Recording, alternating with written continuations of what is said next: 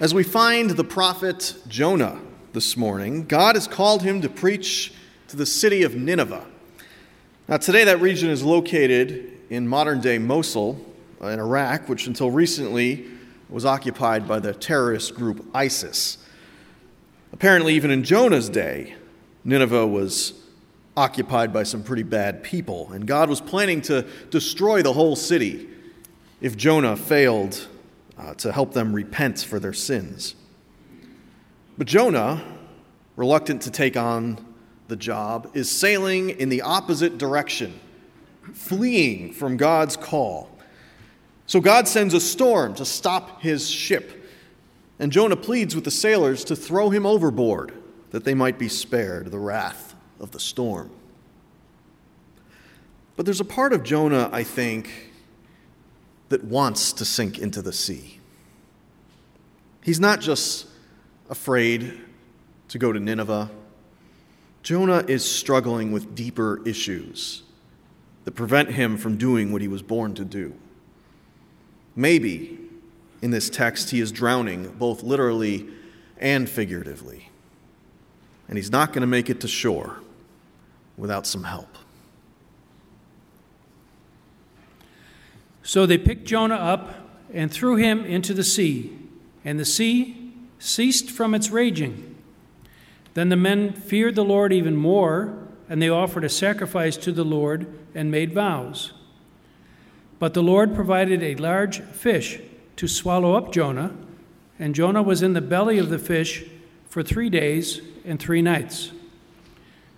Then Jonah prayed to the Lord his God from the belly of the fish, saying, I called to the Lord out of my distress, and he answered me. Out of the belly of Sheol I cried, and you heard my voice. You cast me into the deep, into the heart of the seas, and the flood surrounded me. All your waves and your billows passed over me. Then I said, I am driven away from your sight. How shall I look again upon your holy temple? The waters closed in over me. The deep surrounded me. Weeds were wrapped around my head at the roots of the mountains. I went down to the land whose bars closed upon me forever. Yet you brought up my life from the pit, O Lord my God. As my life was ebbing away, I remembered the Lord, and my prayer came to you into your holy temple. Those who worship vain idols forsake their true loyalty. But I, with the voice of thanksgiving, will sacrifice to you. What I have vowed, I will pay. Deliverance belongs to the Lord. Then the Lord spoke to the fish, and it spewed Jonah out upon the dry land. Hear what the Spirit is saying to the church. Amen. Please pray with me. Everlasting God, creator of all things, of every heart and soul, may the words of my mouth and the meditations upon all of our hearts serve to glorify you, and may they be in keeping always with the teachings of our Savior, Jesus Christ, whose healing touches us all, and in whose name we pray. Amen. He stood waiting in the wings, just a few feet off stage, hyperventilating into a brown paper bag. Everything here felt so much bigger than him. The egos of his more seasoned colleagues, the size of the audience, the millions of viewers who tuned in each and every week to watch him tell a few jokes. It made him feel small, like a powerless creature who'd been swallowed whole by a monster. Since 1975, the television show Saturday Night Live has been a fixture in American pop culture. Dozens of famous comedians, everyone from Eddie Murphy to Tina Fey, got their big break on SNL. They went on to launch meteoric careers in television and film, becoming household names and bringing laughter to people all over the world. For aspiring young comedians, it's the best gig in town. A chance, a real chance at a one-way ticket towards fame and fortune. But for Bill Hader, who spent 8 years on the show and became one of its most celebrated performers. It was a nightmare. His anxiety would slowly build each week as the days passed until Saturday night came and he found himself suffering from full-blown panic attacks backstage, hyperventilating and gasping for breath like a man at the bottom of the sea. Shouldn't be too surprising, really, given that public speaking scares most people more than death itself. I can't imagine the pressure of knowing that every weekend you've got to get up in front of a crowd of people in a costume and try to engage them, make them think, make them laugh. Must be even harder doing it first thing in the morning. In all seriousness, though, I get through most Sundays without panic attacks or shortness of breath. But I'd be lying if I told you that preaching didn't make me just a little bit anxious. But performing on Saturday Night Live, that's a whole other level. That is way more than I could ever handle. In Hader's words from a recent interview, "I love the people there, but doing that show was really hard for me," he explained. "It's like the thing you're good at and you're making a good living at kind of destroys you because you're so terrified of it." It was more than cold feet. It was crippling anxiety that went on for 8 long years. And even so, Hader clung to it with everything he had. "God, I just didn't want to get fired," he later confessed. Carrying on like that would have broken him, would have broken anyone, I think. But he finally got help. He sought out therapy and counseling, where he realized that he was predisposed towards this anxiety and where he found the wisdom and courage to take his career in a slightly different direction.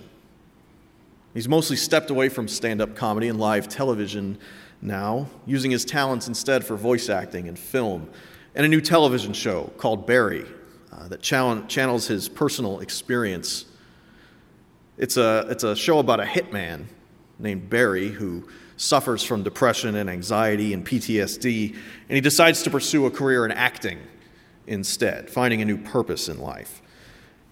It's a dark comedy, my favorite kind, but it's also a poignant story about the pressure of doing what it is you were born to do, portrayed by an actor who struggles with that very same calling. Being a prophet wasn't easy either, and it wasn't easy for Jonah. Biblical prophets had a really hard job. They were called to voice unpopular opinions and to voice them loudly and to take the heat for their actions. And sometimes that meant making enemies out of kings and queens, hiding out in the wilderness, or being run out of town by angry mobs. God wanted Jonah to convert an entire city of murderous, debaucherous sinners in Nineveh. It was a tough job, and Jonah wanted no part of it. It didn't help that Jonah is commonly believed to have suffered from some form of depression and anxiety. Now, Jonah wasn't a historical figure, mind you. He's a mythological character. So that's an armchair diagnosis of a literary figure. So take that for what it's worth. But Jonah demonstrates certain characteristics that lend themselves to that interpretation.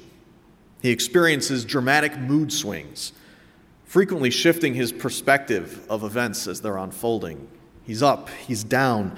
Jonah vacillates between periods of manic activity and paralyzing inaction, finally unable to even get out of bed in the morning. And most significantly, perhaps, Jonah expresses suicidal ideation on several occasions. The first of these is on this ship that's bound for Tarshish, where Jonah is trying to get as far away from Nineveh as possible. A great storm arises out of nowhere, apparently sent by God to block Jonah's escape. And realizing that this storm has swept in on his account, Jonah volunteers to be thrown overboard for the sake of the crew. "Pick me up," he tells them, "and throw me into the sea, for I know it is because of me that this great storm has come upon you." Rather than trying to live up to God's expectations of him, he tries to drown himself in the ocean. And it's there, beneath those roaring waves, near death, that we get, I think, the most accurate snapshot of Jonah's life. The experience of being crushed by a terrible weight, unable to breathe, his body sinking, his vision clouded by dark waters. In other words, his experience of living with depression. The flood surrounded me, Jonah later recalls. All your waves passed over me. I went down to the land whose jaws closed upon me forever. That was true of that moment where he was sinking in the sea. But it was also true, in a sense, of every other day of his life. There's a powerful passage in Wade Davis's book, The Serpent and the Rainbow, that reminds me of Jonah. In this particular chapter, the author is interviewing a Haitian woman whose faculties have been compromised by mysterious poison. And his description of her also recalls Jonah, or anyone, in the throes of a deep depression. Hear these words. Her eyes remained blank, he writes, and every gesture was swollen with effort.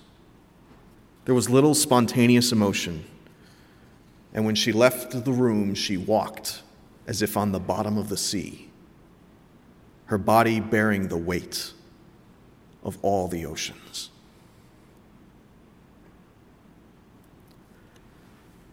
Suffering from any kind of mental illness can be a terrible burden to bear. Some forms are naturally worse than others, more severe, but even mild depression or anxiety can take a heavy toll on a person's life. It's a weight to carry, and it's made more difficult still by the added weight of the world's expectations. You know, society demands results, rewards success, and frowns upon anything perceived as weakness. And that makes it difficult to talk about our experience of mental illness, either our own or that of someone we love. But we've got to talk about it. For one thing, it's a justice issue. Since most of the psychiatric institutions in this country closed in the last couple of decades, folks who do struggle with mental illness have largely ended up in prison, as we all know. Statistically, over half of the prison population in America suffers from mental health issues. Our church has been working to do something about that recently through our efforts in partnering with DuPage United. We're trying to train police and establish crisis intervention centers where people with mental health issues can be taken for help instead of being put in jail. And furthermore, access to that quality health care is severely limited. It is a justice issue, but it's also a personal matter. For my part, I can really relate with Jonah's story. I felt a call to ministry at an early age, and while I didn't try to dodge it or skip town, I struggled with it. Now, not at first, mind you. At first, it was a glorious thing. It felt like being touched by the hand of God, and I embraced that call eagerly. But as the journey went on, I found it to be a hard one. I'm an introvert, for one thing, so I had to get over a fair bit of social anxiety in order to be a leader of any kind and to be amongst people. I had to cultivate a more socially adept part of myself. I also had a terrible fear of public speaking that I had to overcome. But the greatest challenge to my ministry, I think, was my own struggle with depression. I've talked about that publicly before, but it's been a while, so maybe some of you don't know. Truth is, I've always been prone to melancholy. a creeping sense of despair, a vague feeling of the angles in a room being wrong, of everything just feeling wrong, nameless sorrows that twist and spiral like DNA as if carved into my very being. Things I can't always define or articulate, but are nonetheless there. My own doctor once told me that she thought my faith ought to ease my stress. She was surprised to find a pastor struggling with these issues. But it doesn't work that way. Not when you've got a chemical imbalance in your brain that leaves you vulnerable to dark moods. I try to alleviate it with gallows humor, which actually does help me quite a bit personally, but unfortunately it tends to offend everyone else. When people ask me what I'm giving up for Lent, I usually reply, hope. A few years ago, I finally sought out help. I see a counselor once a week for an hour every week who helps me sort through my life and my ministry, who helps me to keep things in perspective. I also take an antidepressant, a selective serotonin reuptake inhibitor, to use the technical term. Someone after the last service told me that that was not, in fact, a scientific term, but something a marketing group had come up with. I feel like as a marketing term, they could have done a lot better. In any case, it helps. It helps to regulate the brain, helps me stay out of the darkest dungeons of my head. And between the therapy and the medicine, I'm able to live a pretty good life. You know, it's not stress-free. I do still have 2 little boys at home who run me ragged, but I'm okay. I'm good. But there was this one time a while back when I ran out of pills. I didn't get the refill in time, and I had a new doctor who was more strict about calling in the prescription over the phone, wanted to see me in person. I had to book an appointment. She couldn't see me right away, so I couldn't get the refill right away. And while the days passed by, each one brought new withdrawal symptoms. I was dizzy, suffering from vertigo, paranoid, jumping at the shadows that seemed to creep up on me like gibbering, squeamish creatures. After 5 days in this state, I found myself standing in the pharmacy, sweating, my hands shaking, begging the lady behind the counter for just a couple of pills to get me through until the prescription got filled. And even though, as I understand it, that's a pretty standard practice, she refused. This was the Walgreens over on Roosevelt Road. People need to understand that if I have a bad experience, I'm not afraid to give a review up here in the pulpit. Anyway, I was in dire straits. I was in a bad place. Please, I whispered. Please. It was humiliating. I could feel the eyes of the other people in line staring at me. I felt like an addict begging his dealer for a fix. And in that moment, I understood what it really feels like to be ashamed of your illness. I don't share this story lightly, and I don't share it to warn of the dangers of medication, because I actually endorse the use of medication wholeheartedly. If you can find the right one and take it the way you're supposed to, it can make a world of difference. It's nothing to be ashamed of. But I tell this story because I want you all to know that I know what it means to walk beneath the weight of all the oceans, to feel the water closing over you, the weeds tangled around your head, and more importantly, like Jonah, I know what it means to walk on dry land again. God has a purpose for Jonah. And to that end, God offers salvation, sending the only thing that could reach those bottomless depths of the sea in those days, a whale, to swallow Jonah up and bring him to shore. You know, sometimes help from God comes in unexpected ways. At the risk of telling a cliched parable, there's a story about a man who's drowning in the ocean, just barely treading water. And he's not going to last long. And he prays for God to save him. He's a man of deep faith. And a while later, a fishing boat comes along and offers to rescue him, but the guy refuses. "Oh, God will save me," he tells the fisherman. And then a Coast Guard vessel sails by, tries to throw him a dinghy. "Don't bother," the man tells them. "God is going to save me." And finally, a helicopter breaks through the clouds and lowers a ladder down to his position. "No thanks," the guy shouts. "God's going to rescue me." And then a few minutes later, the man drowns.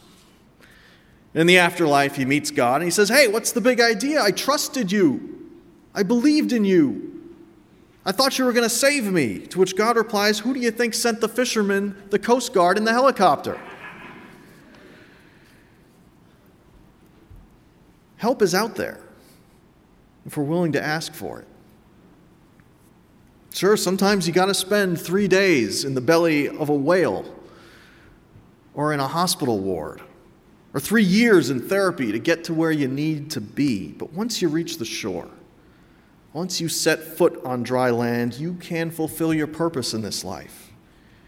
It doesn't mean you won't continue to struggle. Life is a struggle. Jonah continues to struggle, but he accomplishes what God set out before him. And he helps a lot of people. You will flourish and thrive on that dry land. And just as Jonah went on to convert a nation into something so pious that even the livestock repented and wore sackcloth, every child of God has a role to play in shaping the world. God has a will and a purpose for everyone, for Jonah, for you, for me, but you can't fulfill it while you're drowning. I got the help I needed, and that means I'm able to answer my call. I'm able to flourish and thrive. I can define myself by my vocation, by my impeccable fashion sense, and not by my struggles. Maybe you or someone you know is struggling too. You can talk to us here in the church. You can talk to me. You can talk to the clergy. We can't fix your problems, but we can guide you towards resources that can help. We're on this journey together. And here, at this table, we take sustenance together with one another and with Christ. Here, if only for a moment, you are invited to cast off the weight of all the oceans and set foot on dry land. Amen.